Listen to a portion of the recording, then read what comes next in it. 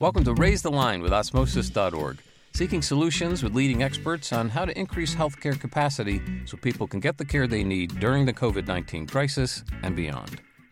Hi, I'm Jonna Emil, and today on Raise the Line, I'm happy to be joined by Eve Cuny.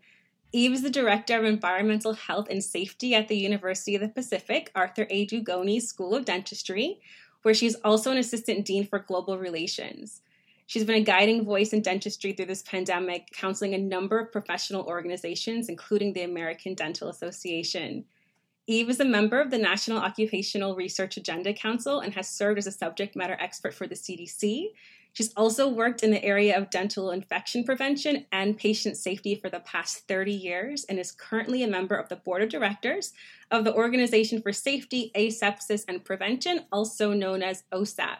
Thank you so much for being with us today, Eve. Well, thanks, Jonna, so much for having me. Absolutely. Can you first start off by telling us a little bit about yourself and what led you to your interest in healthcare and specifically dentistry and oral health? Well, when I first started college, I thought I wanted to be a teacher. Well, I knew I wanted to be a teacher, and I started down that path.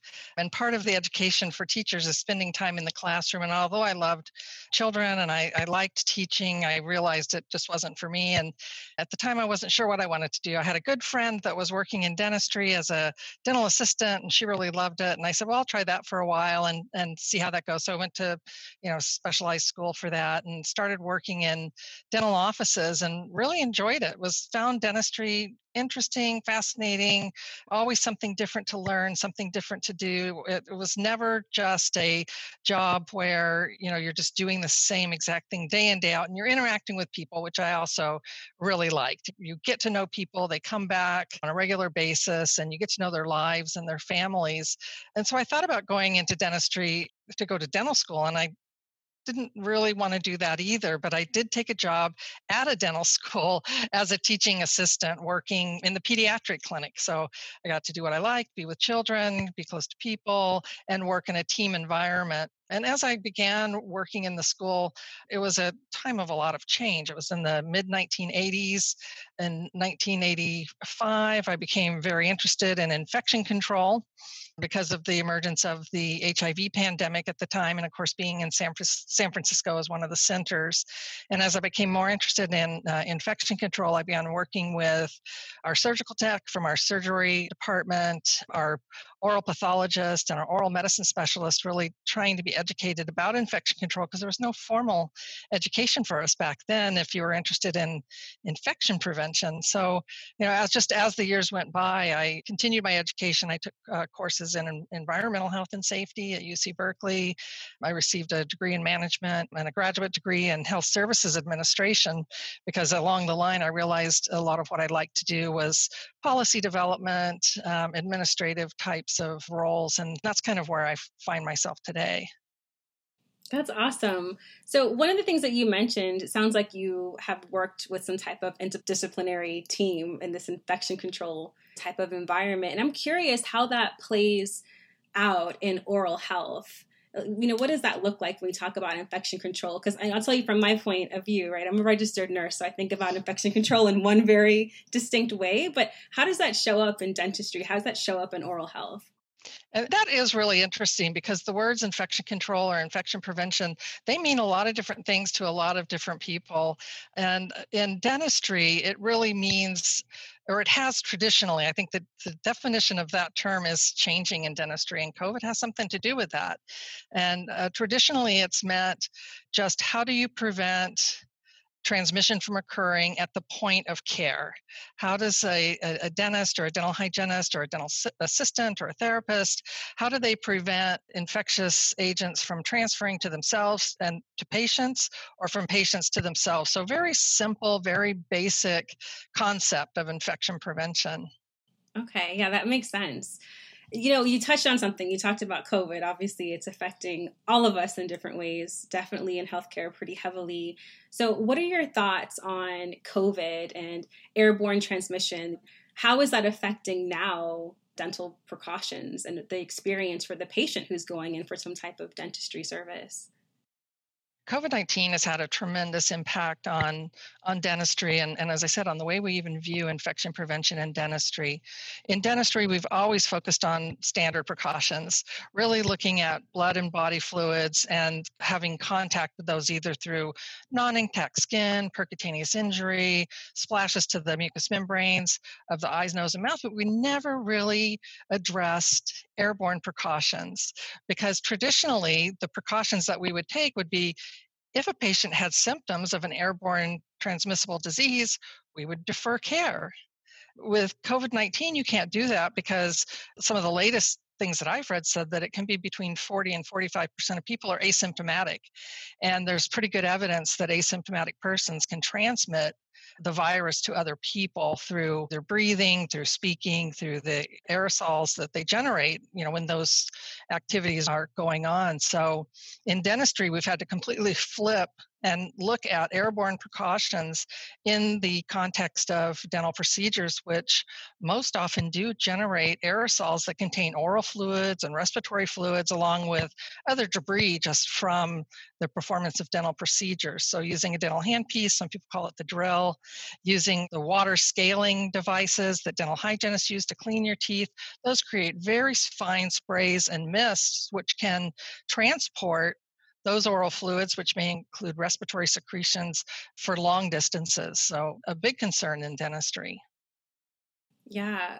What was the process for that? Implementing those type of changes, saying like, hey, we got to think about something new and we got to put in some new precautions and ways of handling this. I was just at my dentist a couple of weeks ago and, even the process was different of just checking in and having my temperature checked, and the room looked different. The equipment looked different, and I felt secure in that way. I knew they had made some changes, but what's the process to say, all right, we're in a new grounds now. How do we go about making this change? It really required a major effort. And by the beginning of April of this year, the vast majority of dental offices were either not seeing patients at all or were extremely restricting the types of procedures that they would do to ensure they weren't generating excess aerosols. And during that time, those next couple of months was a huge time of learning for dentists and other dental professionals. And, what are airborne precautions? What does that entail? How do we implement some elements of that in these wide variety of settings? Dental care can take place in anything from a converted house to a large, almost hospital-like setting. So really looking at the diversity of the types of environments where dental care takes place also comes into play. Having to look at ventilation, having to look at different types of PPE that we've never been used to wearing, and everything that comes with that, the regulatory compliance piece that goes with that, the fit testing, the education and training of people in doing things a different way. And it's all compounded too by the fact that there were what I would consider some opportunistic companies and individuals that were out there trying to sell things to people that would potentially reduce the risk from aerosols that are generated in dentistry, but they didn't have the foundation in science and evidence to show that they actually worked for the application that they were being marketed for. So very difficult, very complex. But by June, most dentists and dental organizations had figured it out and had been able to come back in some capacity and start providing care because patients need oral health care just like they need the rest of healthcare. Absolutely. And it sounds like a lot of work goes into having to make those changes. Do you feel like this is going to be something permanent now? Like, that we've done all of this type of infection control changes in dentistry. Do you see this being at least a permanent kind of package just in case we need to call upon that again? What's that look like in dentistry? I really think some of the elements of the changes that we've made are going to be permanent and they're going to be incorporated into the sort of universal precautions that are taken in dentistry because, as I said earlier, we've learned that we really cannot be complacent and take for granted that patients who enter our dental practices are going to be free of respiratory diseases. And with the fact that we're working in the oral cavity, which has a direct connection, obviously, to the respiratory tract, that's something to be concerned about with every single patient that you treat. So I would say the environment may be different. The standards for ventilation, for how the air is moved through an office, for instance, many offices didn't think about how the ventilation system should be placed. So you might have air that flows from a clinical area where patients are being treated. Maybe the air, is coming into that area, and then it's flowing out through a duct that's sitting over a receptionist desk, perhaps. So all of the aerosols and small particles that can travel for long distances can be carried on that airflow to areas where maybe people aren't protected. So I think ventilation plays a lot more into it than we realized in the very beginning, and that it's going to be something that there will probably be some standards for in dentistry. And I also think some of the personal protective equipment, but also we've even changed the way and the sequence in which we put on and take off our PPE. We would never have put on our mask and face shield or goggles before seating the patient. You bring the patient back, you sit them down, you have a little chat, maybe take their blood pressure, update their health history, and then you go, wash your hands and put on all your PPE. But now it all goes on before you bring the patient back into the treatment room so that you can be protected as soon as the patient takes their face covering off. So I think those are some of the things that I would anticipate would change permanently. And I also think maybe people might feel a little bit differently about having workers come to the job when they're not feeling well. There was always sort of this, I can do it, I'll work through it. I may have a cough and a cold and a slight fever, but it's okay. I'm coming to work. And especially maybe in a smaller practice where it wasn't really easy to make up for a person being missing, you might even encourage that.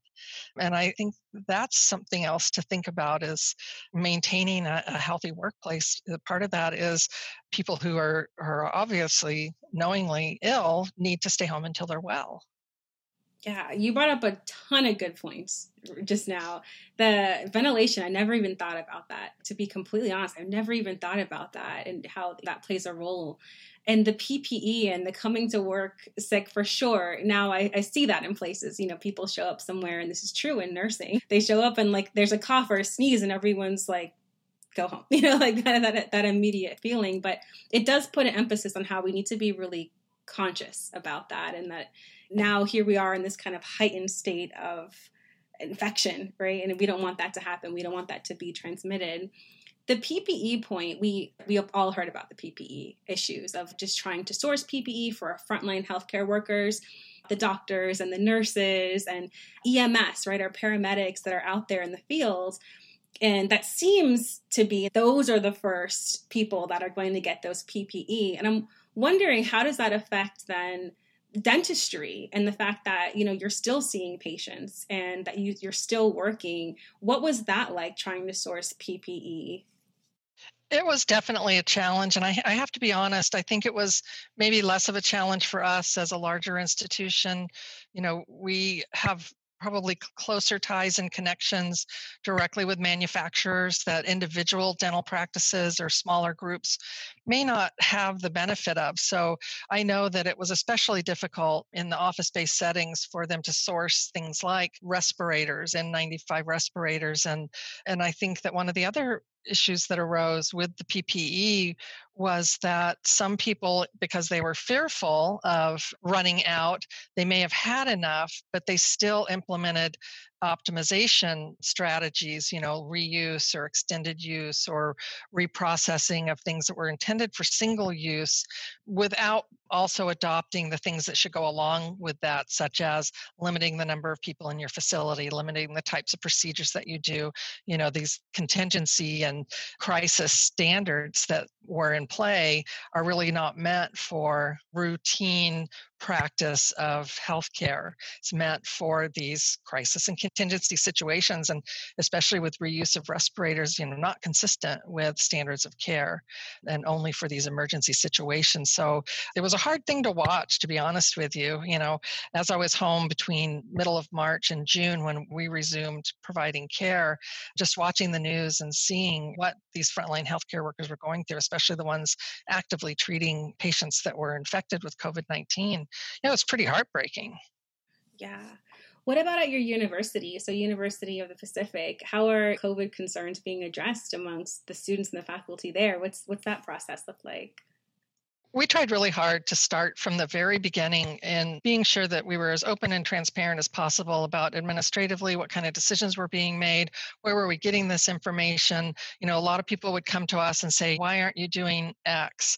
And we needed to have an answer for that. If we were not going to take on one type of preventive measure, why did we not select that one? And of course, in prevention, it's all layered, right? You don't just do one thing. You pick the strategies that combined you feel are going to provide the safest environment possible, both for your patients and also for your community, the students and the staff and the faculty.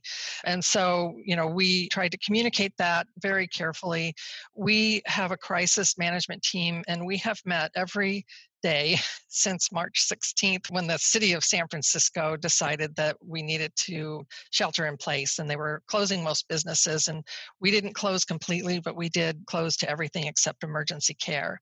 And so we would meet every day, and we would talk about, what were the new health orders coming out? What did we need to do? How are we going to source PPE? All of the myriad things that you have to consider in a large institution like this, where our normal patient load is more than 500 patients a day. So it's a big operation.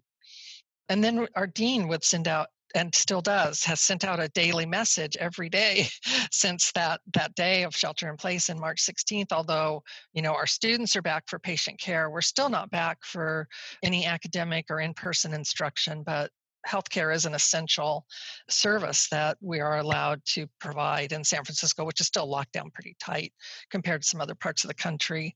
We also had many, many open forums where, we'd have big Zoom meetings where everybody's invited, or we do a class at a time, or we do the faculty and the staff.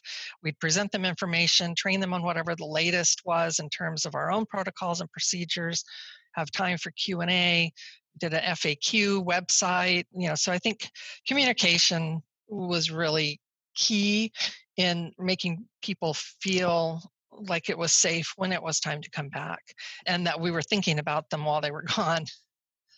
Yeah, I love that, because I think that in a time like this, when there's a lack of communication, it adds to the fear, right? It adds to misinformation. So the fact that there, daily notices and messages are going out, it's better just to keep the finger on the pulse to make sure that people are staying connected and staying informed.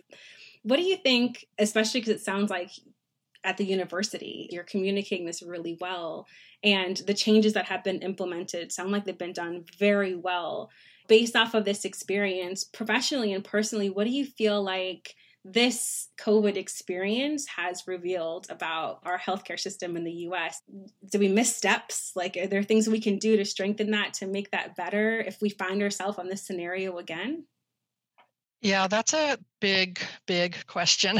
And it's a very complex one too, because I try not to only follow what's going on in dentistry, but I try to follow as much as I can what's going on in healthcare in general by getting reports from different sources that synthesize the literature, so I can look at that. And there's also reports that talk about what's going on in hospitals and the financial impact that this has had on hospitals, especially rural hospitals, but even city hospitals. You're probably aware that there's been quite a few hospitals that have basically shut down because their bread and butter, elective surgeries, haven't been happening, and they didn't have the margin needed to protect themselves from financial ruin, basically.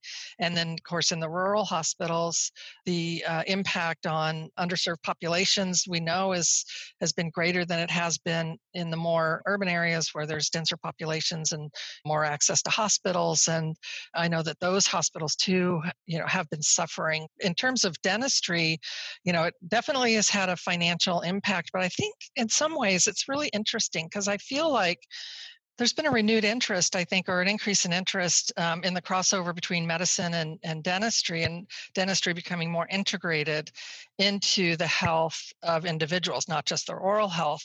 And I think one of the indicators of that are things such as an interest among dentists in doing rapid point of care testing for COVID-19, because there is some advantage, and there are recommendations to do testing of patients before they undergo aerosol generating procedures, which are the highest risk. Because then if a person is asymptomatically infected and you can pick up on that, you can delay the procedure for a while. But also there's an interest in being able to give the vaccine when it becomes available, because more people go to the dentist regularly than go to the doctor regularly. So you can reach a greater segment of the population. And in fact, just this week, the Oregon legislature passed a rule that will allow dentists to administer vaccines, which currently is not in the scope of practice for dentists in most states. And that's a huge workforce that would, with proper training, be able to help fast track some of the vaccines that we're going to be needing as they become available. And of course, there's other areas too, not related to COVID-19. The use of saliva as oral diagnostic, it can already be used to detect HIV using an oral swab.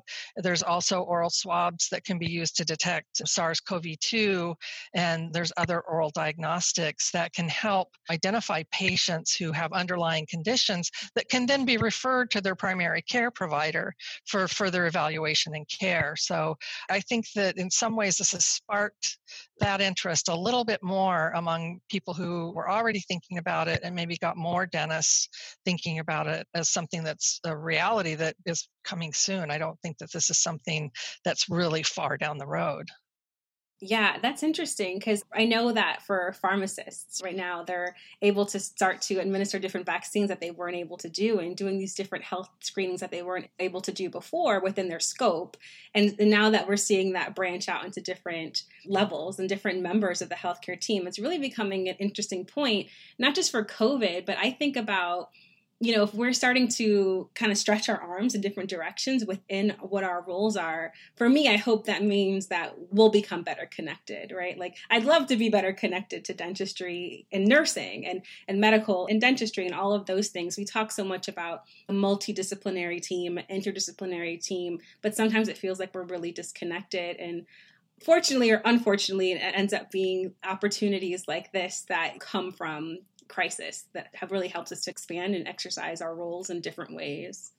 Yeah, I think that's very true. And it's not being done in a forced sort of false way where, well, we need interprofessional education and we need interprofessional activities. So here, this is something that we can do. No, there's a real advantage here to being able to cross some lines and have dentistry step in to what would maybe have been traditionally a medical professional's role and help with that. And then I think that it can go the other way as well. And I know that there's a lot of work going on in many, many quarters regarding this interprofessional interaction and collaboration. Yeah, for sure. So, we're a teaching company, right? And we love to fill knowledge gaps. So I'm wondering if there's any topic that you would like to educate us on that you think everyone ought to know. And this is really interesting for me because as a nurse, oral health comes up in a lot of different ways. And I would just love to hear your thoughts on what you think we should know about that. In oral health in general, and something that I think that is really interesting, not related to COVID-19, is the oral microbiome, because the oral microbiome is the most complex besides the gut. And there's a lot of things that they're learning can be done with genomics by looking at the oral microbiome, maybe identifying early on predispositions for certain types of health conditions, for instance, so that you can have earlier interventions. And I know there's companies now that are developing potential tests or kits that could be delivered in a dental care setting where the dentist performs the test, provides the analysis, and then that can provide information to the primary care provider regarding, this person has a predisposition, say it's to high blood pressure. Let's implement some non-pharmacological, non-invasive types of interventions now that may help them avoid those types of interventions in the future and live a healthier life. So I think that's super interesting. I think in the area of COVID-19, the area that I think is the most interesting is there was actually the proceedings of a workshop that was released, I think it was just earlier this week, by the National Academies of Sciences, Engineering, and Medicine. And it was discussing the airborne transmission of SARS-CoV-2 and the implication of aerosols. And one of the things they talked about is that there's been this disconnect between what the infection preventionists determine is a particle size that would constitute an airborne disease. So, traditionally in infection prevention, you say anything under 5 microns is an airborne particle, and anything over 5 microns is a droplet. So a droplet, of course, doesn't travel as far, falls to the ground, not as implicated in respiratory transmission. But airborne engineers and scientists that look at aerosols say, no, actually, an airborne organism is 100 microns or less. Some say 60, some say 30, but they all say an order of magnitude at least over that 5. And so that has huge implications in the way that we try to manage airborne diseases, because we're saying, oh, as long as you can keep 1 meter of distance between another person, you won't be exposed to their droplets. And that may be true, but it may not be true for somebody. If you're talking about 100 micron or smaller particles being airborne, that means that the particles that a person breathes or when they speak can easily transmit farther than originally thought. And these are the top experts in the fields that have been doing this kind of work for many, many years that are saying we really need to change the way from an infection prevention standpoint, not from an aerosol scientist standpoint, because they're already looking at it, but we really need to change the way that we look at and classify airborne diseases. That's really interesting. I'm going to look that up. That's good stuff. And, one thing that I would love to hear from you, we have a lot of students in our audience and a lot of early career health professionals. What would be your piece of advice to give to them about meeting the challenges of this moment and approaching their career in healthcare? I think if anything, this moment that we're going through, I think it's taught us that the importance of being flexible, being willing to challenge some of your traditional thoughts on the way that things are. And also, I think of critical importance is the ability to understand scientific knowledge, be able to look at the scientific literature, read it critically, evaluate it, and then understand how it fits into the care of patients and your clinical experience. Because a lot of people get frustrated when they see things changing. Oh, well, you said we weren't supposed to wear masks, and now we're supposed to wear masks. Which is it? Well, scientific discovery is a process. And during that process, you have to be ready and willing to say, okay, that was true then, but something else has added to our knowledge that's changed the way we look at this, and therefore we need to change. We're never going to stay the same. Medicine and healthcare are not static. They have to evolve. They have to, because it's always an imperative to provide a healthier life for people. And to do that, you have to be willing to change and be flexible. You have to be able to think critically, evaluate the science, and also be able to separate it from opinion. That's awesome. I'm going to use that line, that process. Thinking about it in that way really does help you to wrap your mind around that it's okay that things change, and it's changing because we need it to be better. That's fantastic. Thank you so much, Eve, for being here, for joining me today. This has been awesome. Well, thank you. It was my pleasure. Yeah, thank you so much. And I'm Jonna Emil. Thanks to everybody for checking out today's show. And remember to do your part to flatten the curve and raise the line. We're all in this together.